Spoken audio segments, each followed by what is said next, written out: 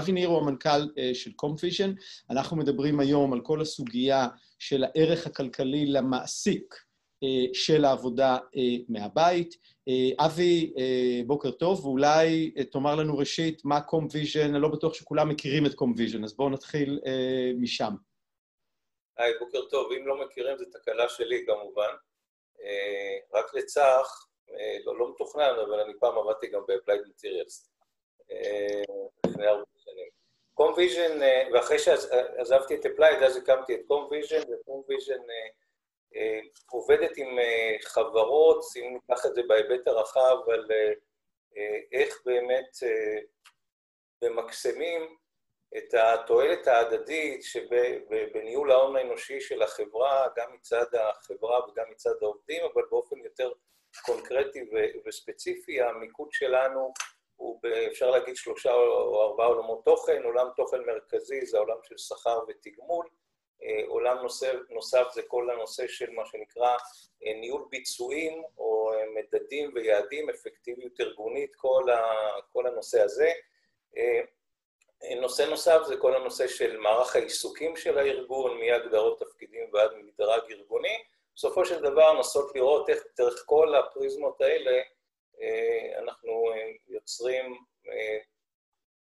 משוואה יותר טובה גם מבחינת החברה וגם מבחינת העובדים. זה פחות או יותר בקצרה מה שאנחנו עושים. יפה מאוד. אז באופן כללי כדאי להיות נחמד איתך, כדי שלא יהיה פה אחר כך מצב שתאמר שצריך לשלם פחות, אבל חלק מהמומחיות הזאת של בדיקת התפוקות והתגמול הביא אתכם גם לבדוק את הערך הכלכלי למעסיק של עבודה מהבית, ובניתם כאן למעשה איזושהי משוואה עם כמה פרמטרים. אני חושב שאולי הדבר הכי הגיוני זה להתחיל מהחיסכון, מהצד של החברות. בואו נתחיל מהחיסכון בטווח הקצר, בטווח למעשה כמעט מיידי, כשעובדים יוצאים לעבוד מהבית. אוקיי, אני אגיד על זה 3 משפטים על מה בנינו, איך המשוואה הזאת בנויה. אז יש בהם גם פרמטרים שצפוי שההוצאות בהם ירדו, אבל גם פרמטרים שההוצאות יעלו, אני אתייחס לזה אחר כך, זה דבר אחד. דבר שני, אתה מדבר על המעסיק, אנחנו במשוואה התייחסנו גם לצד של המעסיק וגם לצד של העובד, והדבר השלישי, הנושא של טווח קצר וטווח ארוך בהקשר הזה, וגם, אני אגיד על זה בסוף, כמה ערכים נוספים, פוטנציאליים, מבחינת המעסיק והעובד.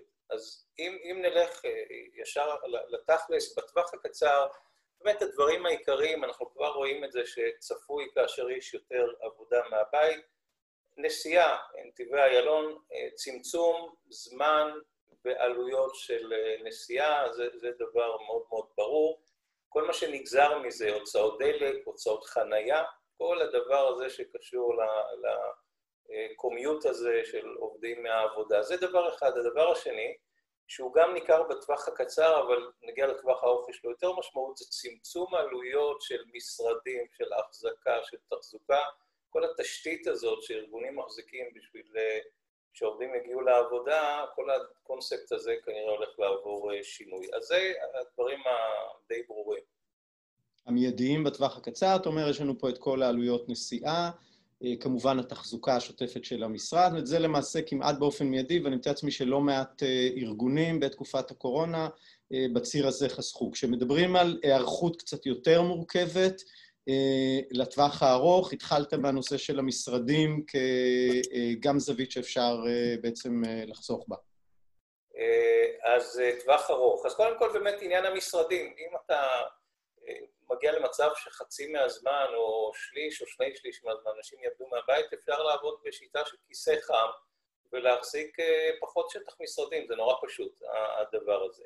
שזה גוזר כמובן עלויות של שכירות וניקיון וחשמל ופינות קפה, ובאמת כשמתחילים לצבור את כל הסעיפים האלה יושב שם לא מעט כסף. עכשיו, הנושא היותר מורכב בהקשר של טווח ארוך זה מה שנקרא labor cost או עלות העסקה, עולות פה שאלות למשל של שעות נוספות, והאם כן או לא אפשר לעבוד מהבית שעות נוספות, זה מתקשר לעניין אחר של אפקטיביות שאני אדבר עליו אחר כך. אחר כך יש נושא שלם שהוא קורה לא רק בהקשר של עבודה מהבית, אלא הקורונה בכלל עצרה אותו, זה כל הנושא של נסיעות לחוץ לארץ. אני חושב שזה במיידי הוריד לחברות, שזה אצלהם סעיף הוצאה משמעותי, זה הוריד מיליונים כמובן, אבל זה פותח את המחשבה קדימה על כל העניין הזה של הנסיעות, גם בהיבט של האם לכל נסיעה עסקית צריך לנסוע לחוץ לארץ, או שאפשר חלק גדול מזה לעשות ברימוט, האם הנושא הזה של כנסים, הנה אנחנו עושים כנס בזום, והעולם כבר עבר לכנסים כאלה לפני כמה חודשים, לא יודע כמה מהר יחזרו לנסיעות האלה around the globus, והדבר האחרון בהקשר הזה, גם כל הנושא הזה של היה מקובל מאוד בחברות הייטק, אבל לא רק בחברות הייטק, של כל הנסיעות האלה של בואו נטיס את כל החברה עכשיו מתאילנד ועד טימבקטו, כנראה הולך להיות אחר בזמן הקרוב. וכל הדברים האלה בסופו של דבר, יש להם כמובן משמעויות כלכליות. כן, ויש פה ללא ספק, מה שאתה אומר, כאן יש ממש כבר בחינה מחודשת של הנחות יסוד לפיה בעצם העסק עובד, החל משטח המשרד שבעצם סוחרים, החלוקה של מטר לאדם, ובעצם על כל המבנה הזה, שאם אתה מגיע למשרד, גם יש מערכת שלמה שבעצם תומכת בעבודה הזאת מהמשרד, וההוצאות שנלוות לכך. אז פה גם עושה רושם שיש פוטנציאל חיסכון מאוד גדול. מה קורה מבחינת התפוקות של העובד-עובדת? על הנושא הזה יש לא מעט דיון. אז זה נושא, באמת, זה נושא מרתק, כי הוא באמת שובר פרדיגמות. כלומר, הרבה מאוד מנהלים מניחים שאם העובד נמצא בעבודה, אז זה יותר טוב מאשר אם הוא יעבוד מהבית, וזה כיוון שאנחנו רגילים בעיקר למדוד תשומות ולא תפוקות. כלומר, כמה שעות היה בעבודה, העביר כרטיס וכו'. אני חושב שכל הנושא הזה יעבור איזשהו שינוי מחשבתי, והוא יצריך באמת להגדיר בצורה הרבה יותר ברורה תפוקות. אז יש תפקידים שזה קל, כן? באנשי מכירות, באופן כללי זה קל להגדיר תפוקות, מה אתה רוצה מאיש המכירות.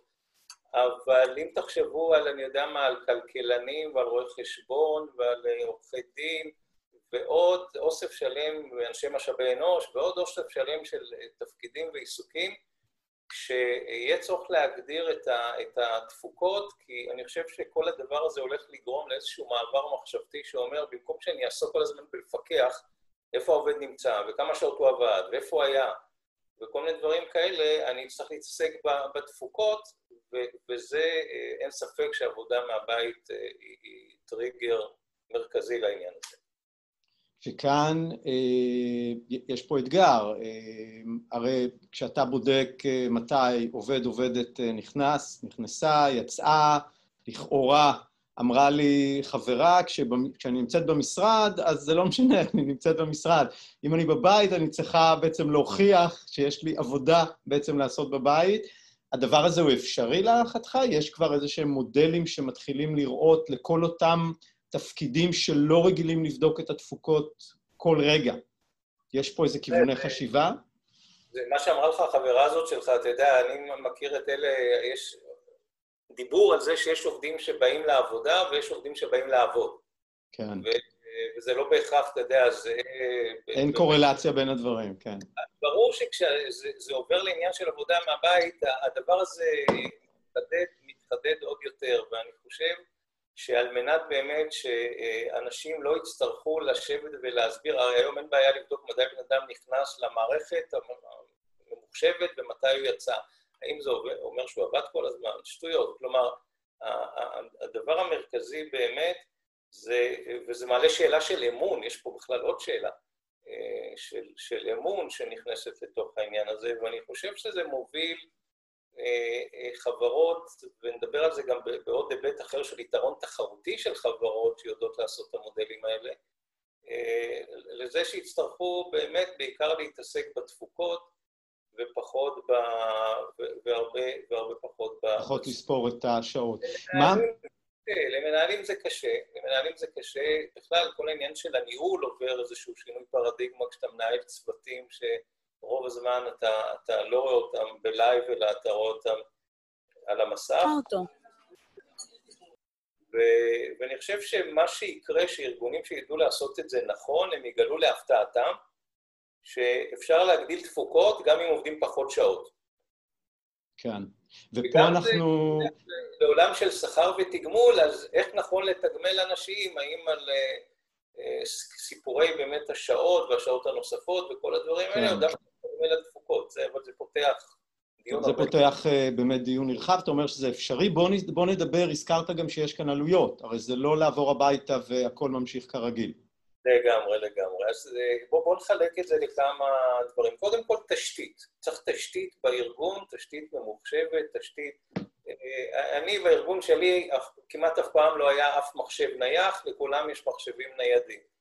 יש ארגונים שהדבר הזה הוא כמובן לא common practice, אז צריך תשתית גם מבחינת התשתית המחשובית, גם מבחינת העובדה שכמובן צריך לפטופים לכל מי שעובד מהבית, השקעה בתשתיות של אינטרנט, שרתים, הבטחת מידע, כל הנושא של הבטחת מידע כמובן הולך להיות עוד יותר אישו, רק תראה כמה תשומת לב זום עצמה משקיעה בשדרוג של הבטחת המידע שלה, וכמה היא דואגת לתקשר את זה, כי אין ספק שזה אישו, זה עולה כסף, הדבר הזה. אז זה קודם כל. עכשיו, יש שאלה נוספת של עלויות, שהיא בצד של העובד, אבל אני מדבר על זה מנקודת המבט של המעסיק. האם החברה תתחיל לממן אינטרנט פס רחב, לא יודע, בבית לעובדים?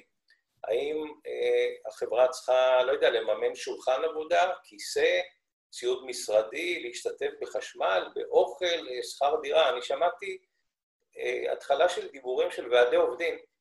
במקום אחד או שניים כבר, ועדי העובדים התחילו לדבר עם ההנהלה על זה שאם אנשים הולכים לעבוד הרבה זמן מהבית, אז החברה צריכה להשתתף בהוצאות האלה. כלומר, הסיפור הזה של העלויות הוא לגמרי סיפור, וזה הולך עד לנושאים כמו האם החברה צריכה להשתתף, אפרופו שמענו את אותה ילדה או ילד שנכנסו לשיחה, האם צריך להשתתף בהוצאות של המטפל או המטפלת. כלומר, שאלה גדולה, אני אגיד על זה, אני אסיים אולי בקטע הזה, שאני חושב שזה דורש איזושהי רוויזיה שלמה על כל העולם הזה שנקרא תנאים נלווים, רווחה, טיפול בעובדים. אני חושב שחברות שיעשו את זה טלאים, כל פעם יגלו איזו הפתעה חדשה בעניין הזה. מי שישב ויקח את כל העניין הזה כמו שצריך ויגיד, זה הולך להיות המודל שלנו. זה מה שזה אומר, בואו נבנה את זה מחדש, מן הסתם ידע לעשות את זה יותר נכון, ותזכרו שיש פה גם הרבה עניינים רגשיים. ברור. הרבה מאוד עניינים רגשיים, גם בהקשר של מה מצפים ממני מהעבודה מהבית, ומה כן מממנים לי ולא מממנים לי, ודברים שהם כמובן נוגעים לעולמות לא רק פיננסיים. השינוי פה הוא ללא ספק גם שינוי מחשבתי בצורה מאוד משמעותית. אז אוקיי, אם אנחנו לוקחים את החיסכון בטווח הקצר, החיסכון בטווח הארוך, אנחנו מדברים על העלייה האפשרית בתפוקות, ואנחנו מורידים מכאן את ההוצאות שנדרשות, את העלויות שנדרשות, עשיתם ממש חישוב, לקחתם כמה תפקידים עם שכר פחות או יותר ממוצע, הגעתם למספר די דרמטי מבחינת החיסכון לחברה, לפי מה שאני מבין. אז ככה, אני אסביר מה עשינו, ואז נגיע למספרים עצמם. דווקא תתחיל במספרים רגע, זה מרתק להבין את זה. מה החיסכון? בואו נקפוץ מהשורה התחתונה. אתה רוצה מהסוף. תראו, בסימולציה שעשינו, שהניחה 3 ימי עבודה מהבית בשבוע, אנחנו הגענו לחישוב שאומר שניתן לחסוך סדר גודל של חודש אחד בשנה, כלומר כ8 ומשהו אחוזים, מבלי לפגוע בשכר של העובד. בלי להקטין את השכר של העובד. הצענו את זה על 3 פרופילים שונים, על עובדת בהייטק שמרוויחה 28,000 שקל, על כלכלנית שמרוויחים 15,000 שקלים, ועל מנהל ומנהלת חשבונות שמרוויחים 10,000 שקלים. לקחנו את ההנחות האלה גם לגבי כמה זמן עובדים מהבית. ברור שאם משנים את ההנחה, וזה לא 3 ימים אלא יומיים, או כל תסריט אחר, זה משתנה. בסוגריים אני אגיד, אנחנו לא ממליצים לאף ארגון לעבוד רק מהבית. אני דיברתי עם ארגונים שתקועים עכשיו, האמריקאים שתקועים רק מעבודה בישראל, אני מתכוון, עובדים בישראל, עובדים רק מהבית מאז מרץ, ועד, לא יודע, ספטמבר, אוקטובר, דצמבר, גם מתחילות בעיות הפוכות. אנשים מתוסכלים, אנשים רוצים להשתגע, אנשים רוצים להתגבר, זה לא רעיון טוב. אז אני אומר, הפרופורציה של זמן העבודה מהבית, והדבר שהוא חשוב, בזמן שנחסך על נסיעות, אמרנו, בואו, לקחנו כמה פרופילים וכמה מרחקים, אמרנו, נגיד שעובד או עובדת מבזבזים שעתיים ביום, שעה הלוך, שעה חזור, על נסיעה. אנחנו יודעים שיש עובדים שפחות, עובדים שיותר. ההנחה היא שהזמן הזה יתחלק, אותם שעתיים יתחלקו פחות או יותר, שעה אחת נוספת אנשים יעבדו, ושעה אחת נוספת הוא זמן פנאי שיהיה להם בבית.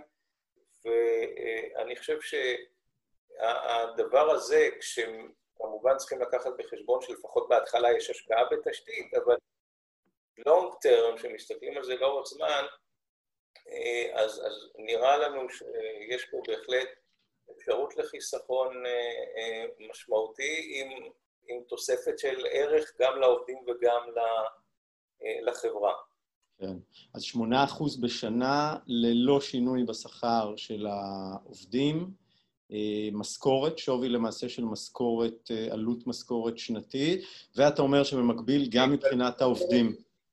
עלות משכורת חודשית. חודשית, נכון, סליחה, נכון, עלות משכורת חודשית, שנתית זה כבר באמת זה יהיה מה שנקרא פתרון שאלת $1,000,000, גם לקבל את כל התפוקה, גם לא לשלם שום דבר.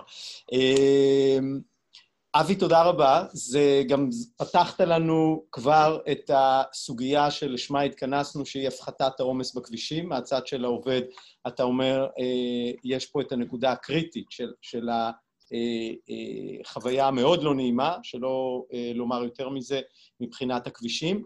אבי, אנחנו נשתף לאחר המפגש, נכון, במייל, איזושהי מצגת שממש מעבירה כאן שלב, ופורסת את החישוב, את דרך החשיבה והחישוב שבעצם עשיתם. כן, אתם תקבלו את המצגת הזאת שבדיוק מסבירה את העניין. אני אומר עוד משפט אחד לסיום, שכל הנושא הזה בכלל פותח עולם חדש של אפשרויות מבחינת העסקה, בהקשר של מרחקים.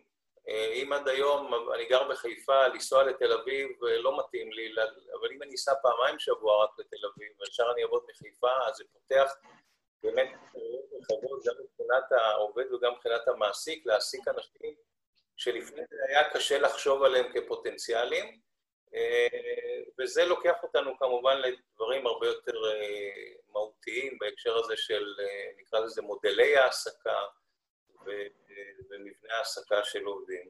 כן, נהדר. אבי ניר, מנכ"ל קומפוויז'ן, תודה רבה, תישאר איתנו, ואם עוד יהיו תוספות ושאלות.